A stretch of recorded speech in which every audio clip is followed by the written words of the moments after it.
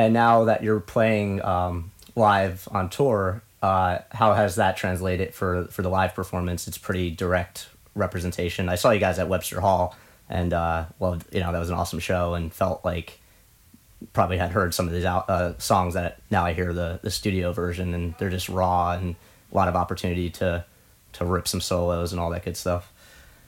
Yeah, space is the place. That's the fun thing about a trio, is having all that room to fill. And we actually, on this tour, we have our friend Eric Sullivan playing guitar with us. Okay. And originally he was going to just be our driver and roadie. And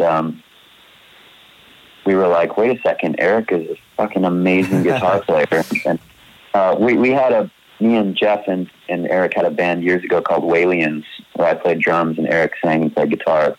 Jeff played bass. And those two have known each other since high school. And, we just known him in Venice and, around Ojai and for years. And he played with this singer Lissy for years on tour. And anyway, he's just like our good friend. And we're like, wait, he's like one of the best musicians we know. We should have him play with us. And he was super into it. He learned all of our songs so fast. Mm-hmm. And he's amazing. And he's such a tasteful, brilliant player that he can, even if he doesn't know the song, he can kind of wing it and it sounds great, Very and he knows when not to play, and, right. and he's very good at holding back but when I give him the go ahead to rip a solo, he just destroys everyone. Awesome. Great.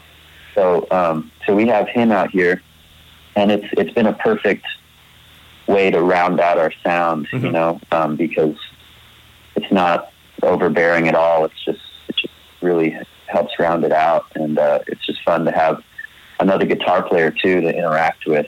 Sure.